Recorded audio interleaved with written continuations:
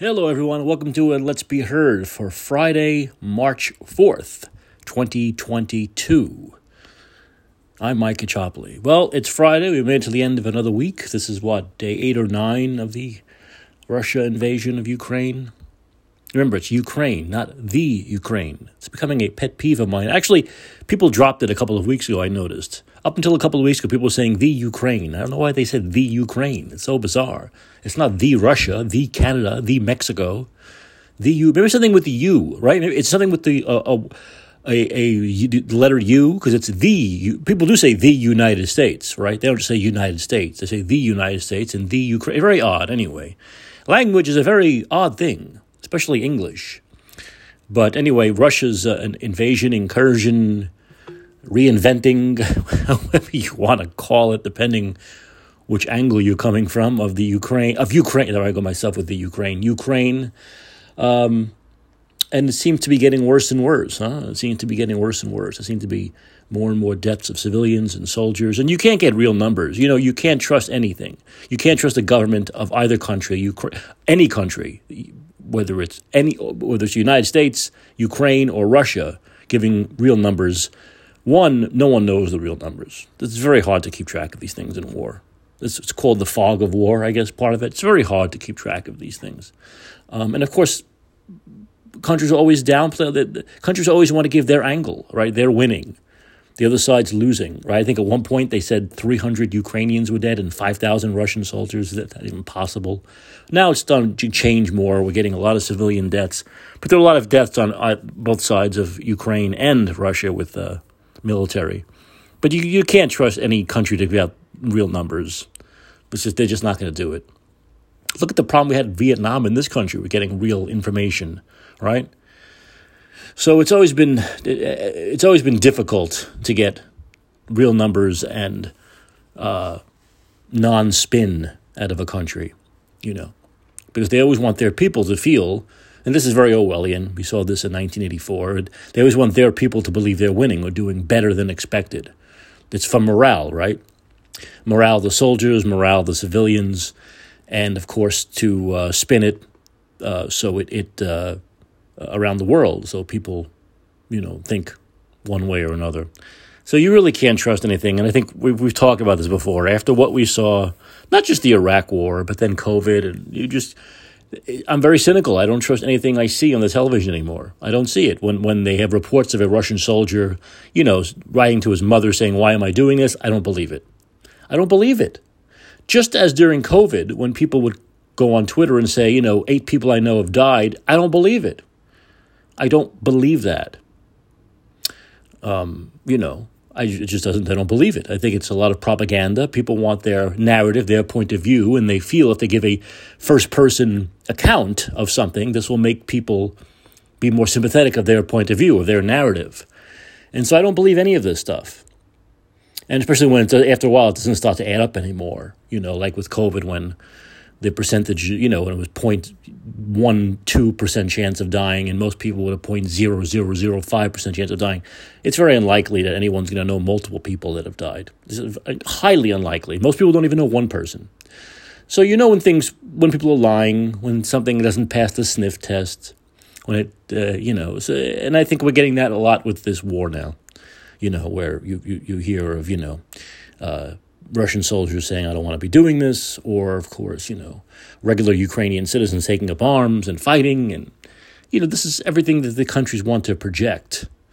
They want to project a certain narrative, and that's what's happening. But there's no doubt it's getting worse. There's no doubt the Russians are taking over more of the Ukraine, little by little. How can they not? I mean, their army is so much stronger. Eventually, they're going to, engulf. It's almost like a cancer, right? It slowly but surely is going to take over the body. And slowly but surely, the Russians, if they keep at it, if Putin keeps at it, there's no way the Ukraine's going to survive this. He will take over the country. So what happens from here? What's very frightening is if you watch the coverage day by day over the last 8 days, more and more people are coming out and saying things like, we need to go further. This is the kind of language I'm hearing. Are you hearing the same language? We need to go further. We need to do more. I'm not saying boots on the ground. This is I'm saying with these people on TV saying, well, no boots on the ground, but we have to do more. We have to get more engaged. We don't want this to become a nuclear thing, because if it becomes nuclear, the world's going to end. But at some point, Europe is going to have to step up. So the language is getting more and more dangerous. The language is getting more and more dangerous. And I don't think Zelensky's helping when he says things like, this is the end of the world now, or Europe has to step it up, or the United States has to step it up, or goading Biden into doing more, which is very easy to do because Biden is neither here nor there nor anywhere. So it's a dangerous thing. It's a dangerous game. It's a dangerous game. And I think the fact of the matter is that we cannot take a chance at this escalating past the Ukrainian border. We just can't, no matter what happens. So that's the way it goes. If Ukraine is toppled is one thing, but if the world is toppled is another. So we're going to have to make those decisions, and that's the way it goes. And to start escalating things or to start saying stupid things like Putin should be assassinated or we need to get in this full bore, it's very dangerous and stupid. And of course, this thing about these wars, all the people that want to escalate, that talk tough, the language of escalation, they're not going to fight fucking themselves. Guys like Max Boot, who loves sending brown and black kids to die, he's not going to go fight. This is what you have to do. If someone's not going to go fight, they can shut the fuck up. Are you going to go fight? If you're going to go there, if you're going to fly there and fight, you can talk about escalation and about fighting and about stopping Putin. But if you're not going to fight yourself, you can shut up. And that's the problem with these elitist pricks. They're not going to fight themselves. They send other people's children to fight and die. And it's always been that way. It's always been. So if you say something stupid, like Putin should be assassinated, unless you're the one who's going to go do it, shut up. Shut up. Who's saying stupid things like this? The usual stupid people like Lindsey Graham, the belle of the ball. Really ineffectual, effete people like Lindsey Graham, who've never really done anything positive or got anything done in their entire lives, but love sending other people's kids to die. And they're usually not white. So we're in a very precarious spot here, ladies and gentlemen, a very precarious spot. Okay? And we can stop with the cancel culture of bullshit, because that's not making things any better, and it's only hurting. All these sanctions and this canceling of Russian culture and the devaluation of the ruble these are affecting. It'll come back to hit us. You see, gas prices are already coming back to hit us, and we couldn't take a hit. It's not like gas was $2 a gallon, now it's $2.20. It was $4 a gallon, now it's $5 here in San Francisco. It's $5.50 in San Francisco and Los Angeles in many places. We couldn't afford a hit. If the gas was already low, we could afford little hits, right? But now we can't afford a hit there anymore. The American people cannot afford a hit in their pocketbooks anymore. For anybody. They have to worry about themselves. So when we talk about devaluing the ruble and sanctions and stupid, idiotic, asshole things like ESPN Plus and Disney Plus not being... Who cares? Do you think Putin cares that he can't get Disney Plus? But all this stuff is only going to hurt the Russian people mostly. And they have no power in getting rid of Putin, of taking him out. So all this stuff only hurts unintended targets. It doesn't hurt the intended target. And there should be only one intended target for these things, and that's Vladimir Putin. And if it doesn't hit him, it's pointless. So we have things like Alexander Ovechkin simply saying, he's my president, but I hope this all ends very soon. This is terrible. I hope it all ends very soon. I hate war. I don't believe in it. But he said the words, but he said the words, he's my president. That's what he said. It's interesting. So he gets blasted. Poor Alexander Ovechkin, a hockey player, not a politician, not a military expert, not a general, simply says he's my president, which is true. He's a Russian citizen. Vladimir Putin is his president. It's just like Joe Biden's our president. I don't like him. I don't want him to be my president, but he is. It's called reality. It's called an honest statement. It's called a statement of fact. Vladimir Putin is Ovechkin's president. So he says he's my president, and people go crazy as though that's like an endorsement of killing people in Ukraine and an endorsement of the war, which obviously it wasn't, and he made clear it isn't. But here's once again the hypocrisy and the double standard. How about all the Americans back in 2003 when we went into Iraq and they said, not only did they say Bush was their president, not that Americans proudly say Bush is my president, but they said much more glorious and heartwarming and loving things about Bush than Ovechkin has ever said about Putin. Were those Americans crucified? Maybe you were one of them, because most people did say that. When we went into Iraq, I think it was 70%. I don't remember the exact polls. Google it. But I think it was maybe 70% of American people behind Bush, behind the war, at least at the beginning. And when I say the beginning, I mean at least the first year or two or three, not just the first month.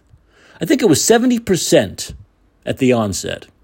7 out of 10, it was the overwhelming majority of people were for it because they believed either falsely that they had to do with 9/11, which of course anyone with a brain knows Saddam Hussein had nothing to do with 9/11, or that there were weapons of mass destruction. That fooled more people because, remember the news? Remember the same news media we're watching now showed the satellite? Look at those buildings. See, come on, you remember this. It wasn't that long ago. It was 19 years ago. They showed the satellite photos and they said, look at those buildings. We believe those buildings are storing weapons.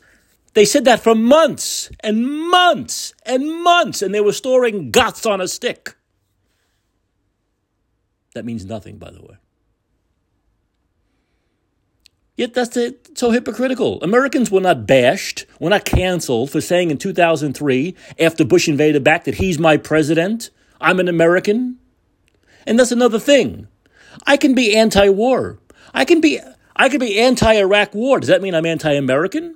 If I'm anti a specific war that my country gets into, a specific invasion, does that make me anti-American? Do I have to be anti-American? No. So if I'm against Putin going into Ukraine, if I think it's awful and evil, let's say, hypothetically, that he goes into Ukraine, does that mean I have to be anti-Russia? Do I have to hate Russia all the time? Do I have to hate everything Russia? Do I have to hate the 1% of vodka that comes into this country now?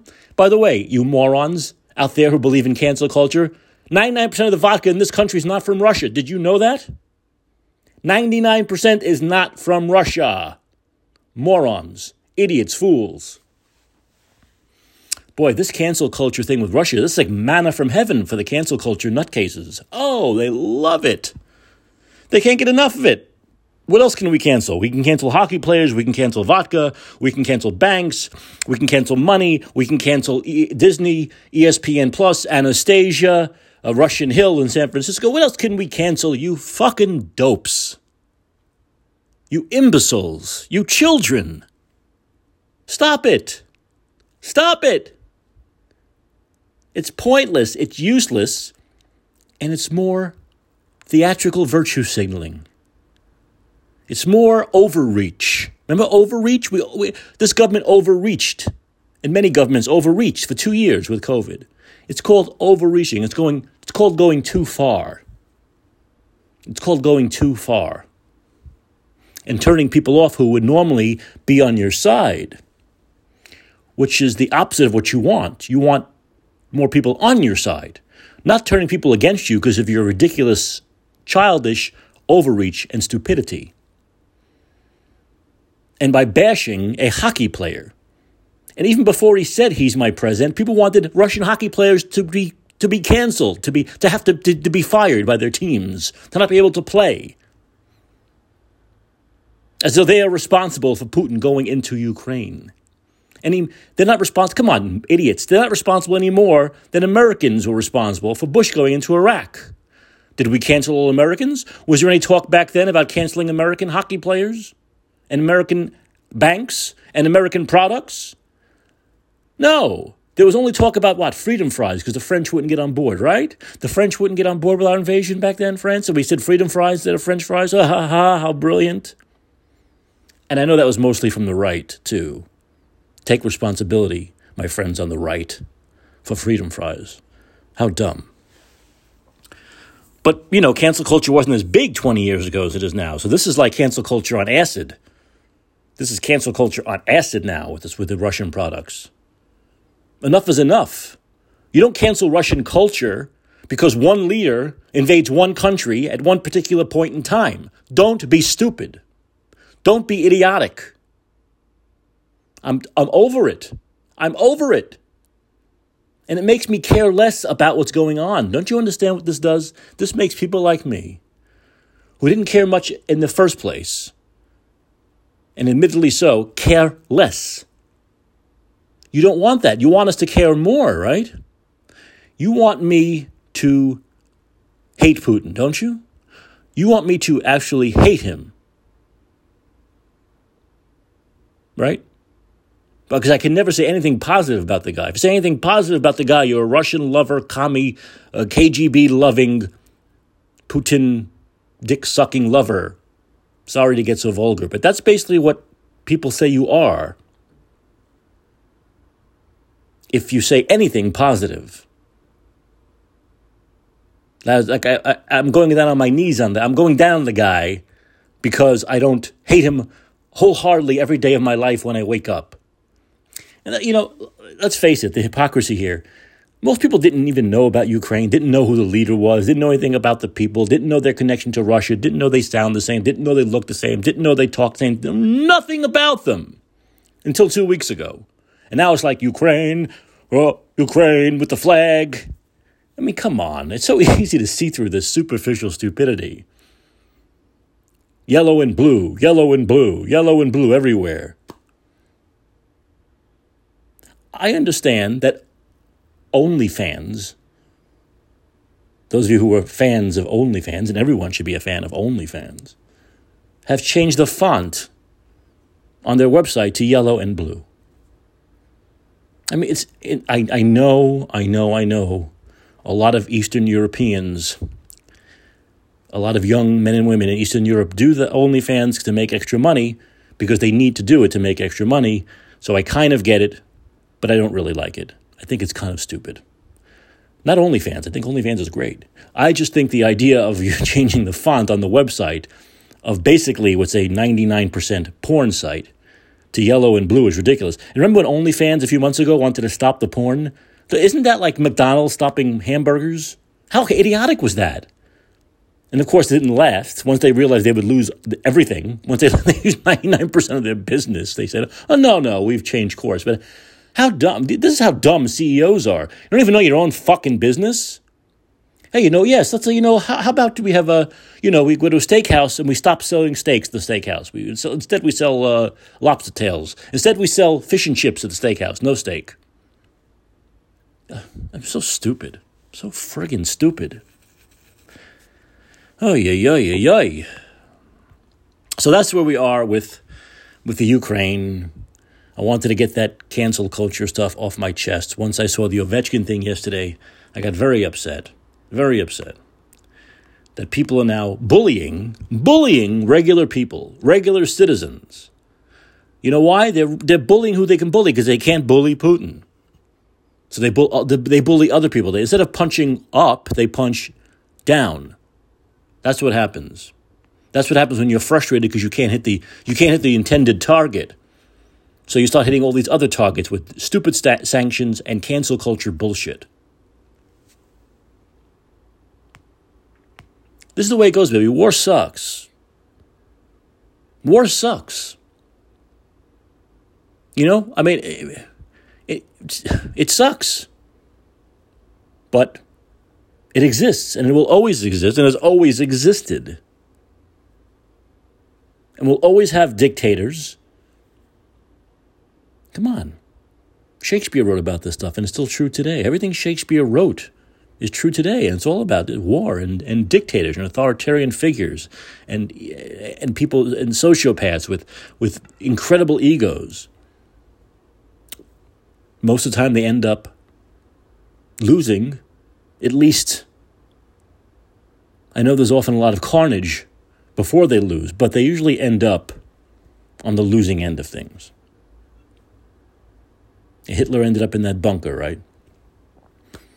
Small victory for a guy that killed so many people. But it usually doesn't end up well for these people in the end anyway, for them personally. And I'm sure the same will go for Vladimir Putin. But let's stop the rhetoric. Let's stop the war, the drumbeats of nuclear war. Let's stop the escalation through stupid things like cancel culture, canceling products, canceling people, sanctions that only hurt the small people and not their intended target. This is the same thing as COVID. Look, there's so many connections to COVID, right? The government didn't know what to do, so they did meaningless things that only hurt people, like lockdowns and masks and so on and so forth, and vaccine passports and mandates and blah, blah, blah, right? And so now we're seeing the same thing from government. We're seeing the same thing. People like Biden, they don't know what to do. So they do these ridiculously pointless sanctions that they have to talk up as though they're working, just like they talked up masks and talked up lockdowns. We know those didn't work. They only hurt people. The same thing's happening now. The government doesn't know what to do, so they feel they have to do something. And what they do ends up always being worse than doing nothing. Always. Because they have to show the people they're taking action, right? They have to show people they're taking action. They're doing something. And so they end up making things even worse. For people who you want to make things better, right? You want to make things better for the people in the Ukraine. You want to make things better for the people who live under Putin's rule, his dictatorship, right? But no, it's all about overreach. It's all about missing the target. It's all about taking out a machine gun to kill a fly. And this is what we saw with COVID. It's what we saw with Bush's response to 9/11, with attacking Iraq and taking over Iraq, a country that was stable, a country that was a civilized, stable place with great filmmakers and culture, and a leader that kept the crazy, wacko, lunatic, religious Taliban at bay until we took over and unleashed the wackos and destroyed a country and destroyed a thriving civilization. Understand? We always make things worse. Especially this country. We have a tendency to always make things worse. Everything we seem to touch, every war we get involved in, every mandate, every big government rule makes things worse, not better. Like Reagan said, the most dangerous line, the most scary line is, "Hi, I'm from the government and I'm here to help you." Sorry about that.